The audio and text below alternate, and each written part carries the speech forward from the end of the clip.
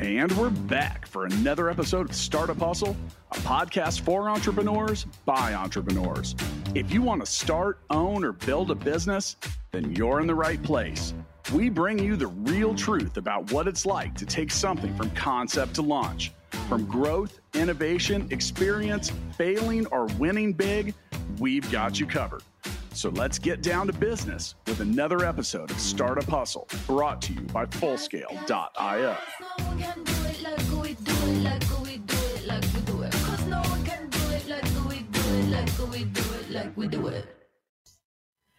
And we are back. Thank you for joining us for yet another episode of the Startup Hustle podcast.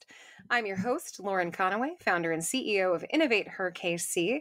And I would be very, very out of turn if I didn't tell you that today's episode of Startup Hustle is sponsored by Wix.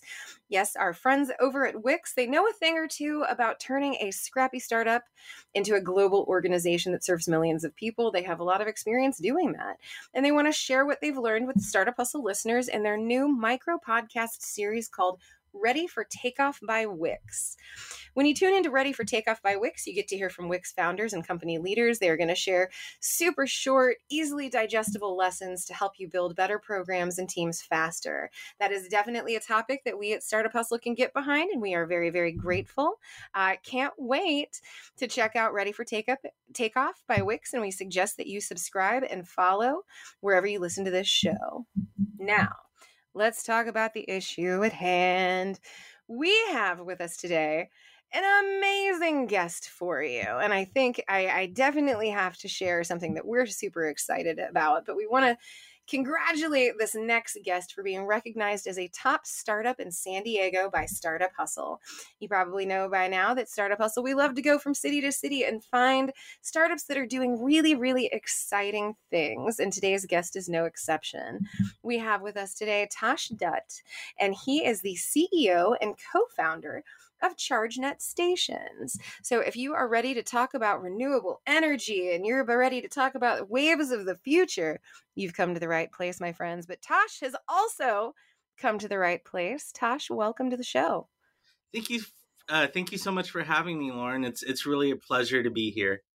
I'm so glad. And I do have to tell you, friends, for those of you playing at home, we do pre-show prep. I think y'all know that by now. We kind of talk to the guests and, tell this is how it's going to go. And Tasha, he's such a nice guy. Like, you have the best smile. You can't see this, folks, because I know this is audio only, but he has a really great smile and he's just such a cool dude doing cool stuff. So I really am super psyched to have this conversation. If you saw me on video, I don't know how cool I'd look because I have like an airplane neck pillow around my neck because I have a pinched nerve in my neck right now. Hey, you know what?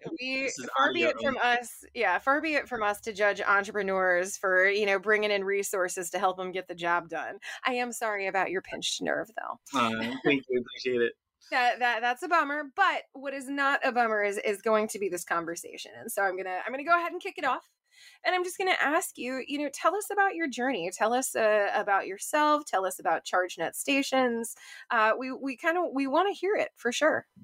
Yeah, no, thanks, and thanks again for having me here. I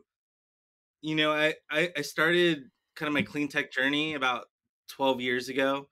Of all the places in Hawaii, and over the past 12 years, I've gotten to get a really great broad perspective of different parts of the energy business, having worked with utilities, with infrastructure developers like Johnson Controls and Honeywell, and then more recently over the past 6 years has been really focused on energy storage and software that controls and optimizes energy storage, and then also looking at it from the finance perspective, and along with the real estate perspective as well. I got to represent some large commercial real estate property owners and show them the path to integrate more renewables and also EV charging infrastructure as it's starting to get more relevant into their portfolios. So that really kind of gave me the broad perspective that I needed when it came time to figure out, what is ChargeNet, or what can ChargeNet solve. I guess the solution came first before ChargeNet, but it gave me the framework to go and investigate, and to take the time to ask other subject matter experts and leaders in the industry if the ideas that I had were valid, or they were gonna, or if they had a relevance or place in this electrified future that we're trying to create for ourselves as a society. So a little under 2.5 years ago, I started ChargeNet Stations, and I'd already had some ideas in my mind about who I wanted to do this with. And one of my co-founders, Rebecca Wolkoff, who's our chief technology officer, her and I worked at a sort of late stage startup called Demand Energy Networks, which had gotten acquired by Enel, which is a large Italian multinational utility. The work that she was doing really intrigued me. And I took a footnote, and I told myself, if I ever start a company or venture out on my own, that she's the person that I'm gonna want to do this with. And so that opportunity came, and it came as a result of some other acquisitions that the company that we both, Rebecca and I, are with, that had gotten acquired, had made. One of them being eMotorworks, which is the EV charging company, and another one, Demand Energy, Enernoc, which is a large energy service provider. And that really kind of, it made me think about, well, what if you kind of combined all these technologies together? What would it look like, and where would it be relevant from being able to really make an impact relative to climate change? I mean, the technologies that we're working with, solar, batteries, fast chargers, all have really strong opportunities to displace greenhouse gases. And so what are some unique ways that we can capitalize on that, and and take a deeper cuts to climate change that way. Sure. So that really kind of got me going, and so here we are 2.5 years later. Here we are. Yeah. Well, and we're definitely going to talk about ChargeNet Stations, and we're going to talk about that environmental impact piece. But I'm going to back up the truck a little bit, and I want to talk about Tosh.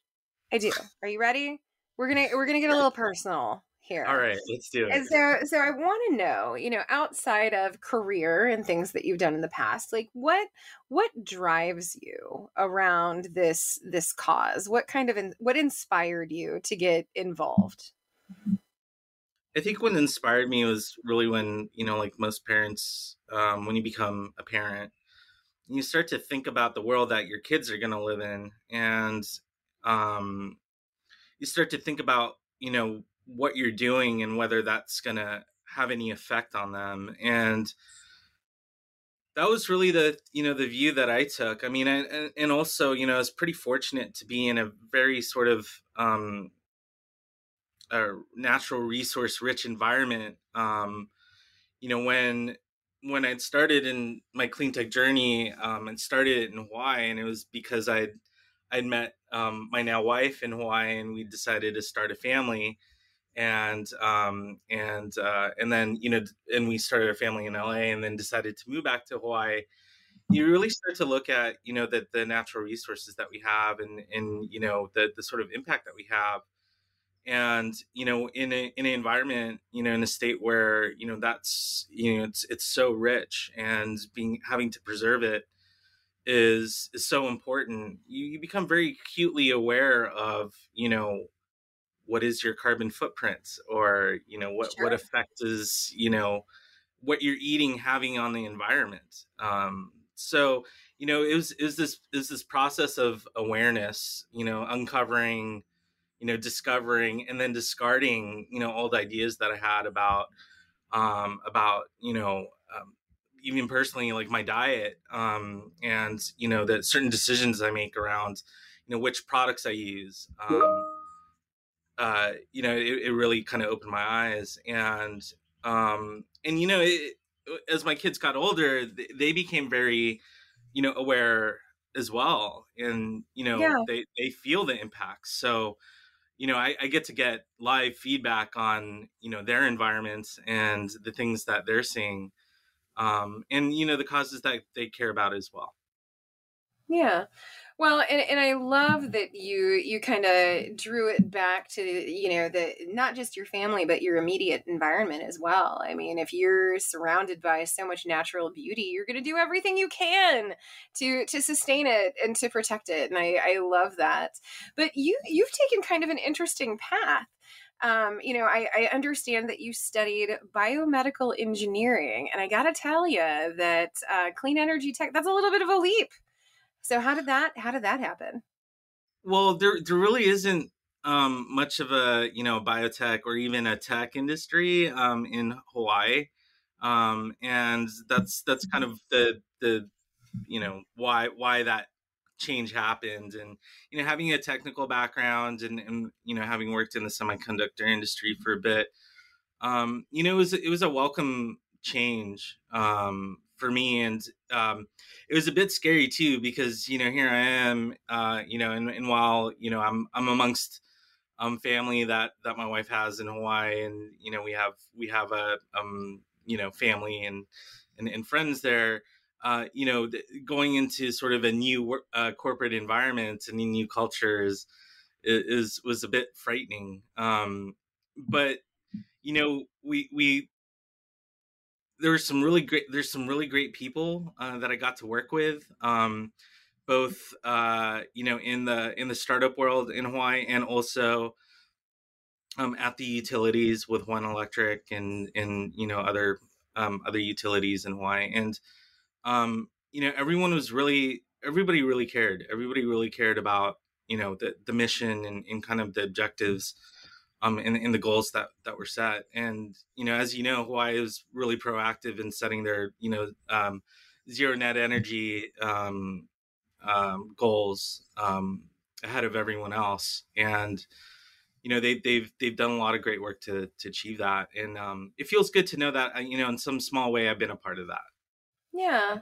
I we're gonna oh man, we're gonna drill down on that in just a second. But you said something that was really interesting to me. And so we're gonna drill down on that now. One of the things that I think that is kind of pervasive to the entrepreneurial experience is fear. And you said that there was some fear around jumping into a new industry, and so I'm really curious to hear a little bit more about that, because I feel like every entrepreneur has that moment where they are so deeply uncomfortable with the space that they have found themselves in. It's not easy to start a business. It's not easy to start to do something new. And so I'm really curious, you said that you had some really great people who helped you along the way, but how did you, Tosh, personally deal with that fear and keep on keeping on in the face of it? Yeah, that's a really interesting and a very dynamic question, as simple as it is. There's the fear that you're not going to succeed. A lot of entrepreneurs, myself included, we generally, our first position is standing in our own way. And then something has to happen for us to get out of our own way in order to proceed. And so for me, what it was is, like I'd shared, like it was this process of uncovering, discovering, new ideas, and then discarding the old ideas that didn't work, to be able to, have that, I guess, the audacity to get out of my own way and take the first step.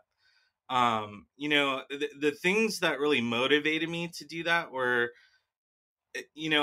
I really wasn't getting where I wanted to go in the corporate world. And, I knew that there was something different, that I think I knew that there was something more that I could offer. But, the corporate world is set up to favor, specific people. And I didn't fit into those categories. And so,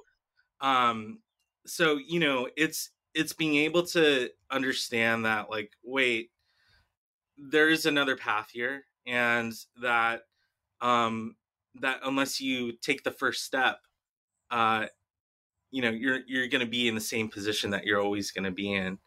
So, it was a struggle. It was a struggle going from opportunity, going from role to role for a bit. Um, but what's interesting was, like, each role that I moved to had relevance relative to what I'm doing now. So it was almost like I was like, and it's all how you perceive it, right? And Yeah. what lens you look through, um, and what you take out of it. But for me, this is my education. I mean, Yeah. the things that I went through over the past 12 years and the struggles that I went through led me to be where I'm at right now, and to have the fortitude and to have the mental capacity to be able to do it, and to be able to stay focused on my vision and not compromise on my goals. Yeah.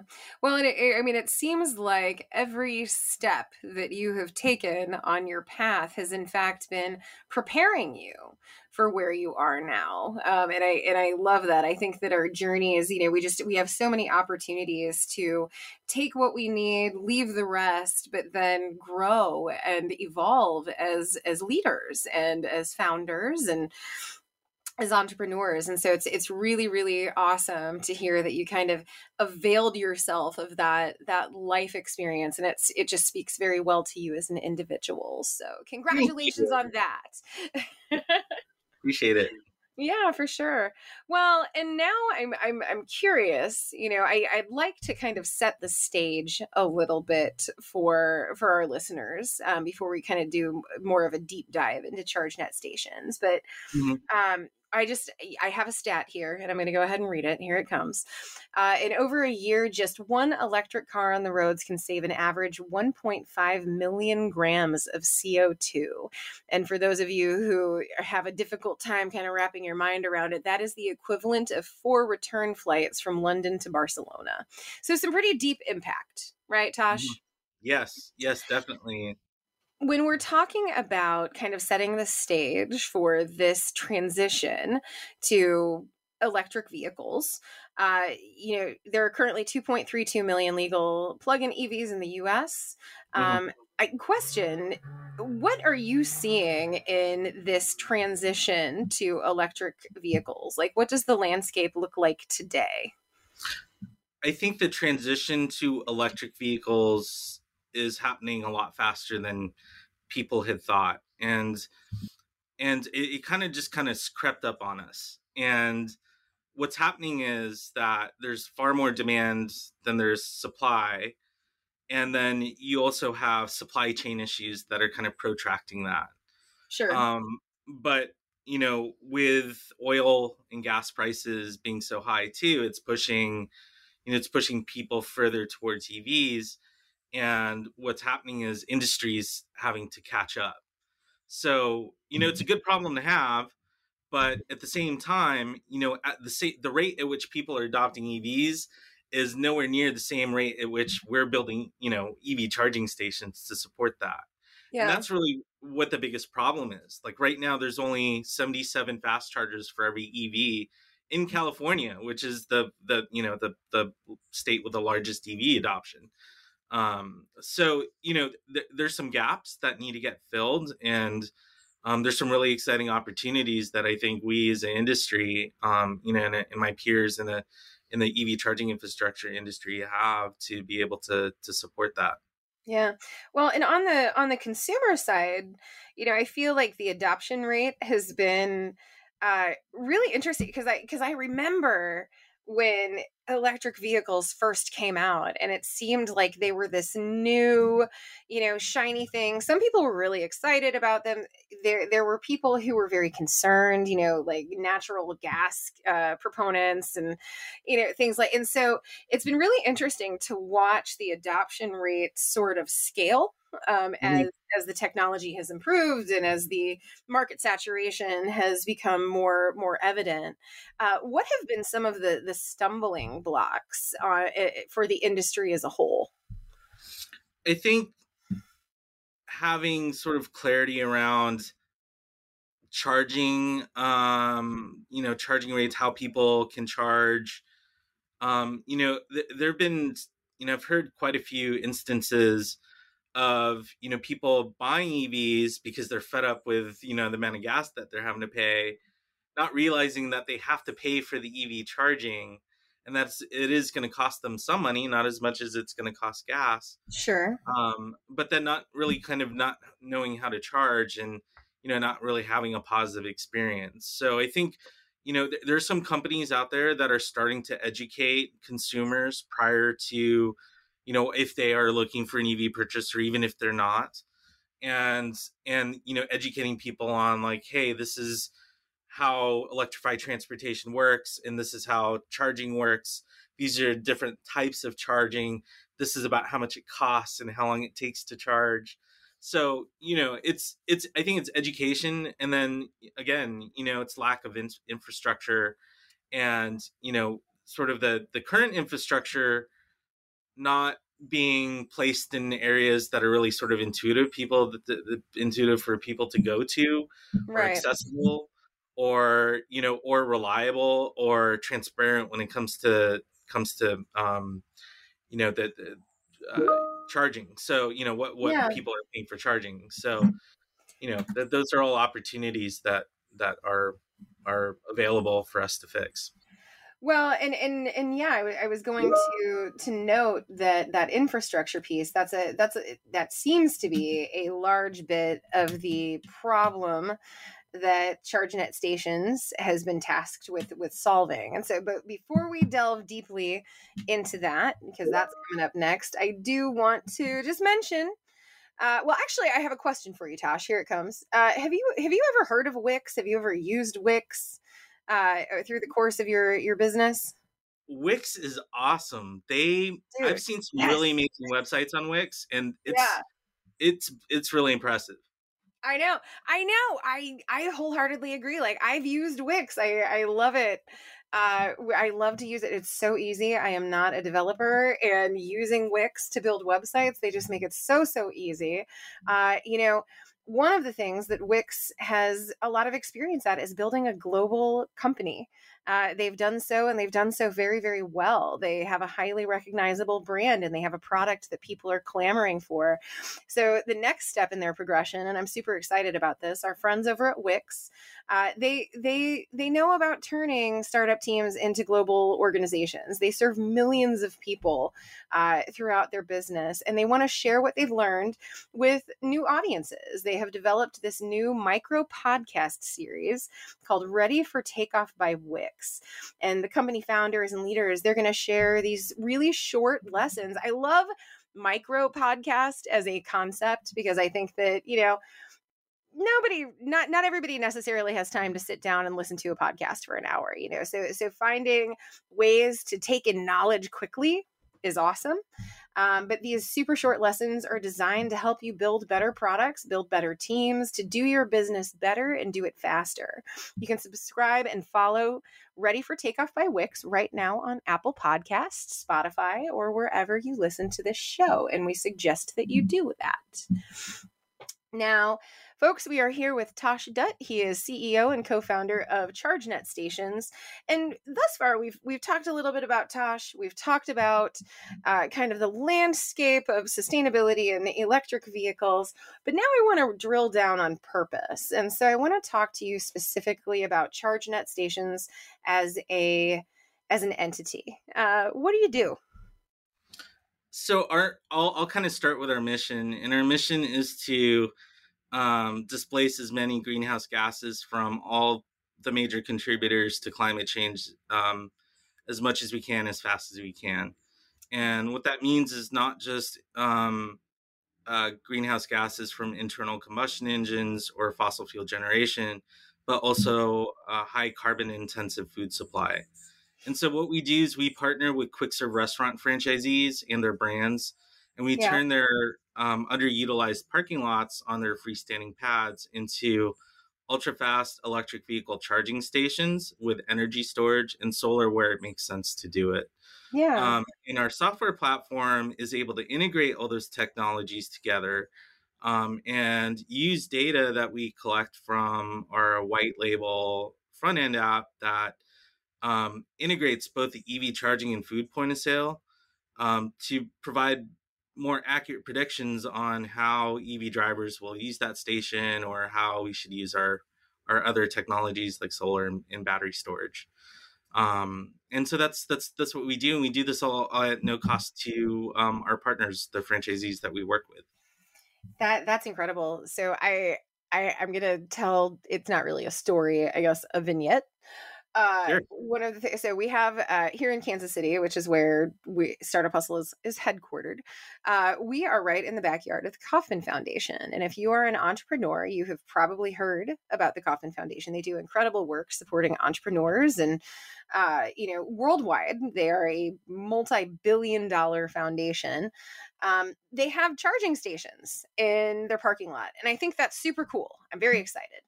However, I would say that I have had the thought, periodically, I'm like, the average layperson not going to go and hang out in the Kauffman Foundation's parking lot. They don't have the occasion Right. to. And so, I think that Kauffman has done this really, really awesome thing to make this available. But the fact is, I love the fact that you even said it, people aren't necessarily intuitively going to go to some of the places where some of these charging stations are located. But you've chosen to focus on fast food chains. I think I read somewhere ChargeNet stations are now at 70 Taco Bell restaurants, which, by the way, well done. Round of applause. Well, hold your horses there yet. And we're in the process of building them, and those will be available by the end of this year. So that's incredible. Yeah, thanks. Yeah, I just want to make sure I'm presenting the right info. Sure. Well, all right. So, all right. The plan is to have ChargeNet stations at 70 Taco Bell restaurants. Okay. Let me rephrase. Yeah. But my question is, why are you focusing on fast food chains? Not why not gas stations or malls or other types of businesses? Yeah, no, that's a great question, one that I get all the time. So, if you want to meet people where they're at, go to where they're going to be. So, 40% of the U.S. population eats at least one fast food meal a day. So that's 120 million people a day that are going to, sitting in a car in a drive-through in a parking lot, eating food from quick serve restaurants. And, and for us, it's woven into the DNA of our culture. It's convenient, it's fast. And, contrary to popular belief, a lot of people that think that, sort of like, more low income people eat quick serve at quick serve restaurants because of the price point. That's actually not true. The median income of someone that eats at quick serve restaurants is $104,000 a year. So it's really kind of spreads across everyone in every demographic, irrespective of, all the other sort of, buckets that we want to silo people into. And the other thing too is, kind of relative to the question, well, why not gas stations? Well, the time it takes to fill up gas doesn't align with the time it takes to fill up, the time it takes to charge your car significantly enough to be able to, for it to be useful. And that's not going to happen until battery technology and other technologies, advance to the point where you can get that. But what you can do is line up the time it takes to eat a meal with the time it takes to get enough charge to get on with the rest of your day. So like this year, we can get people, at least 100 miles in 50 minutes for about, $15 so that they can get on with the rest of their day. And next year, that'll be faster. That'll be double that in 10 minutes. So, the idea is that, with the people that are now starting to adopt EVs, with there being a $30,000 less price point, like with the Chevy Bolt, we're going to start seeing more of those, and it's going to really open up the EV market to a lot more people, especially since the business model of owning an EV and sort of the total cost of ownership is a lot different than an internal combustion engine vehicle. So it allows that access a lot better, and that's why we're focused in that space. Okay, well, I love it. Hey, this is actually just for my personal interest because I'm very curious. On average, about how long does it take to charge an EV? Right now, it depends on where you go and how fast the chargers are. But on average, it takes roughly 15-20 minutes to get from like 20% to 60%. Okay. See, I had no idea. You just gave me a frame of reference. I love it. Yeah. And talk to us a little bit more about like the tactics of introducing these charging stations at locations. What's involved in putting them up?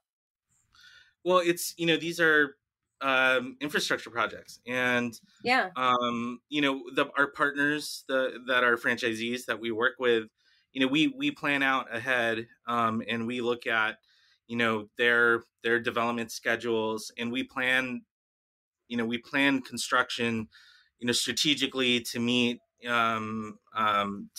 specific schedules that they have to meet as well.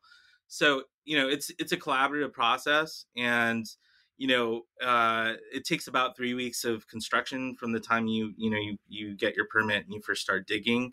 And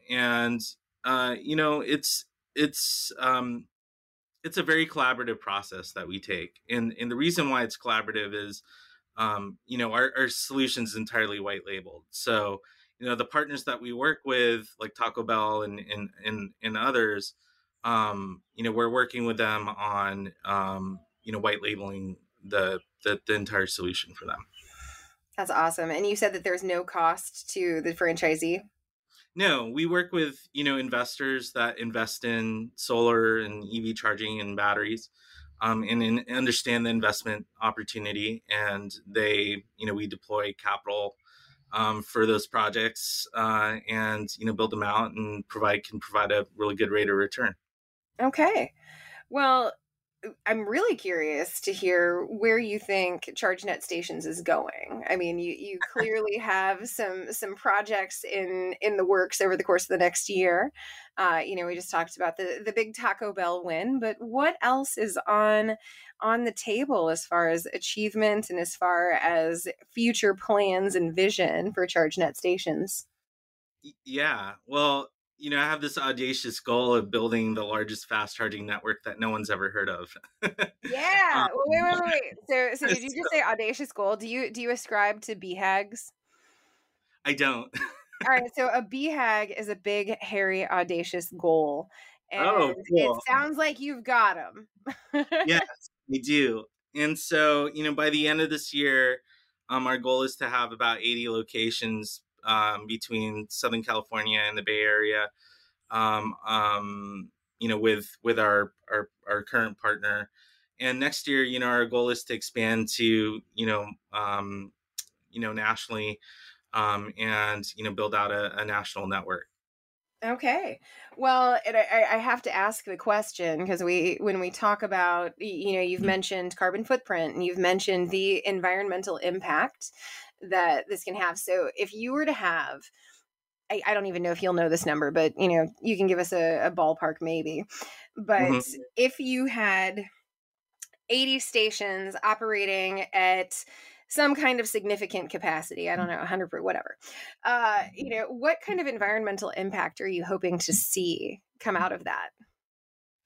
Well, it's all at a scale. So we have some projections on what kind of carbon offset we can expect over a 10-year period with this. So you just said that much better than I did, because I think that's kind of what I was getting at. Yeah.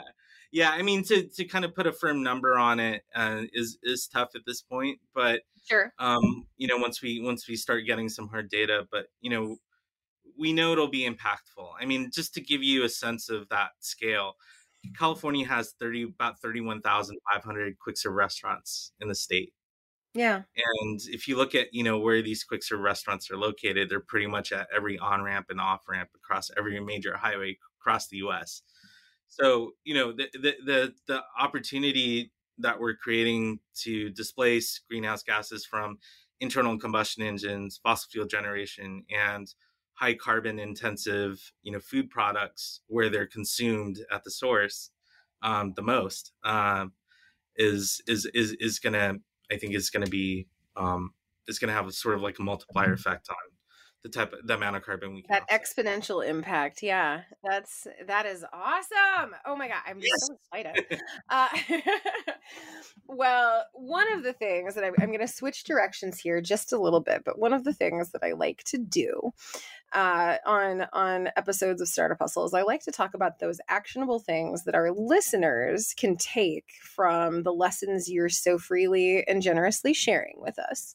Mhm. And I'm going to ask you, if not every person listening is going to, be able to found their own eco-conscious, socially responsible, company, and we wouldn't expect that. But what are some lessons that you would like the entrepreneurs listening at home to know about sustainability and how they can make their organizations more environmentally conscious?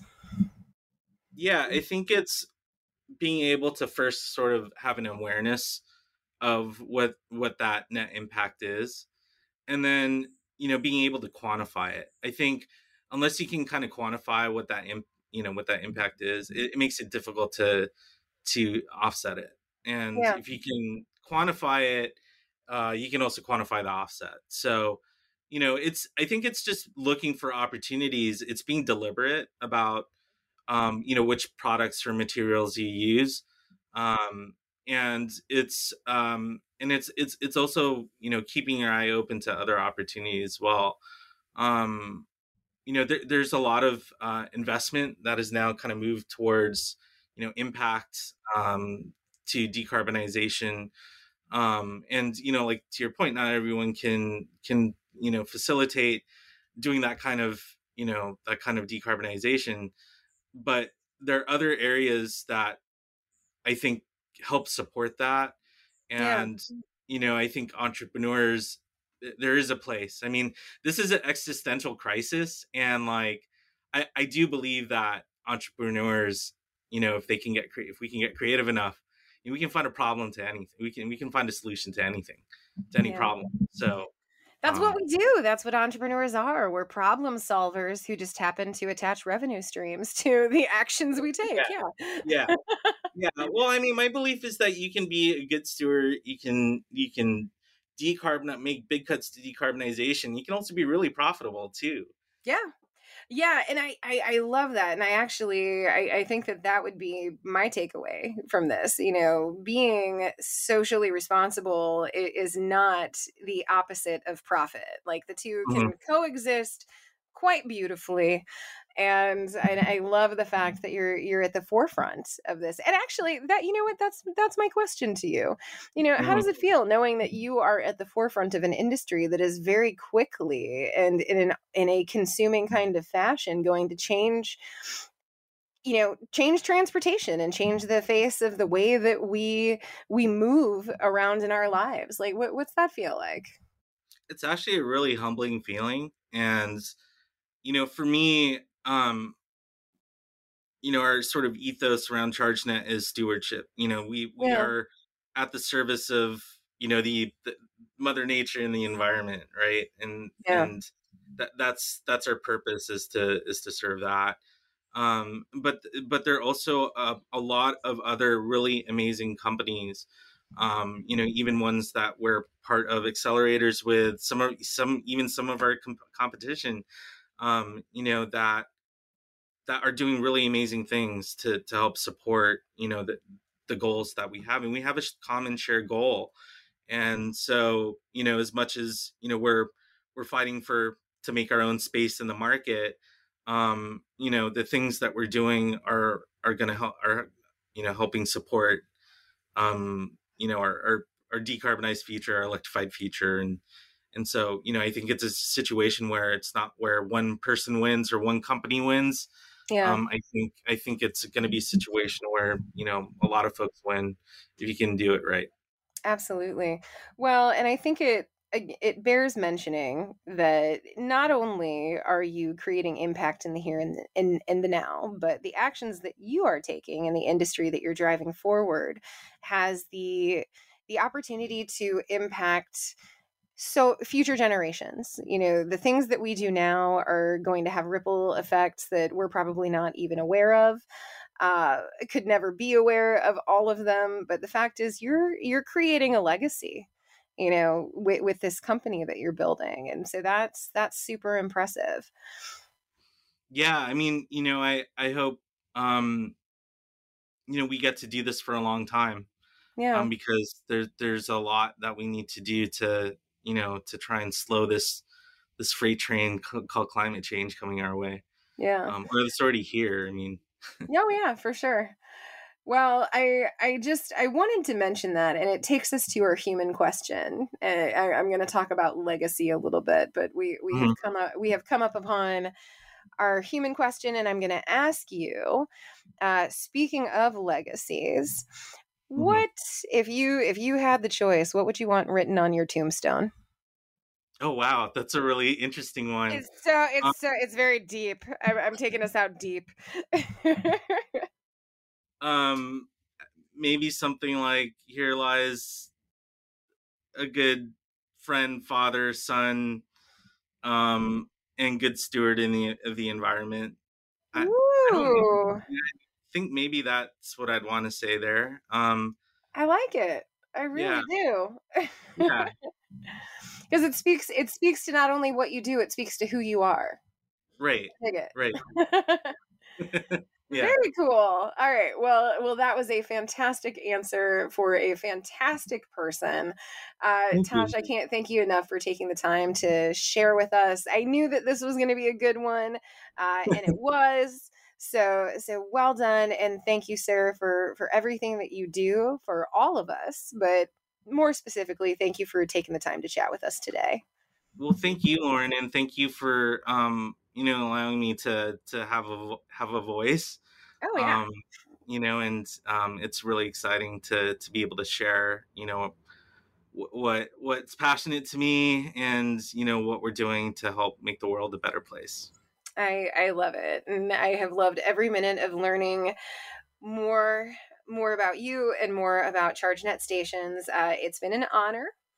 And speaking of honors, it is absolutely an honor to have as our episode sponsor, Wix. Once again, today's episode of Startup Hustle was sponsored by Wix. If you are an entrepreneur or a founder trying to figure out how to successfully navigate hypergrowth, it's a rocket ship. It's really difficult to deal with, and it can be overwhelming. But if you're looking to take control over your company's online presence internally and externally, Wix Enterprise can definitely help. I know so many people who use the Wix Enterprise platform.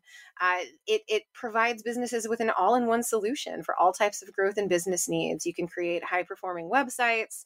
They are all backed by enterprise-grade security, which I know is a major concern. They offer support, experts to help you level up and to help you manage and scale online. So head over to wix.com, Wix.com, for more information.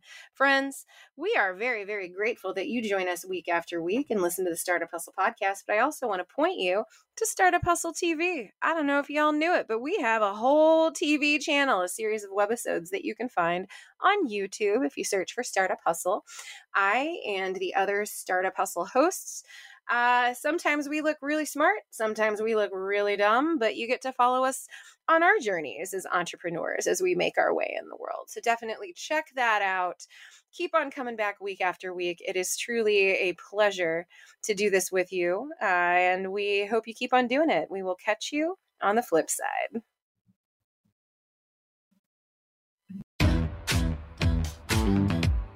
Startup Hustle's brought to you by Fullscale.io, helping you build a software team quickly and affordably. Make sure you reach down and hit that subscribe button, then come find us on Instagram. See you next time.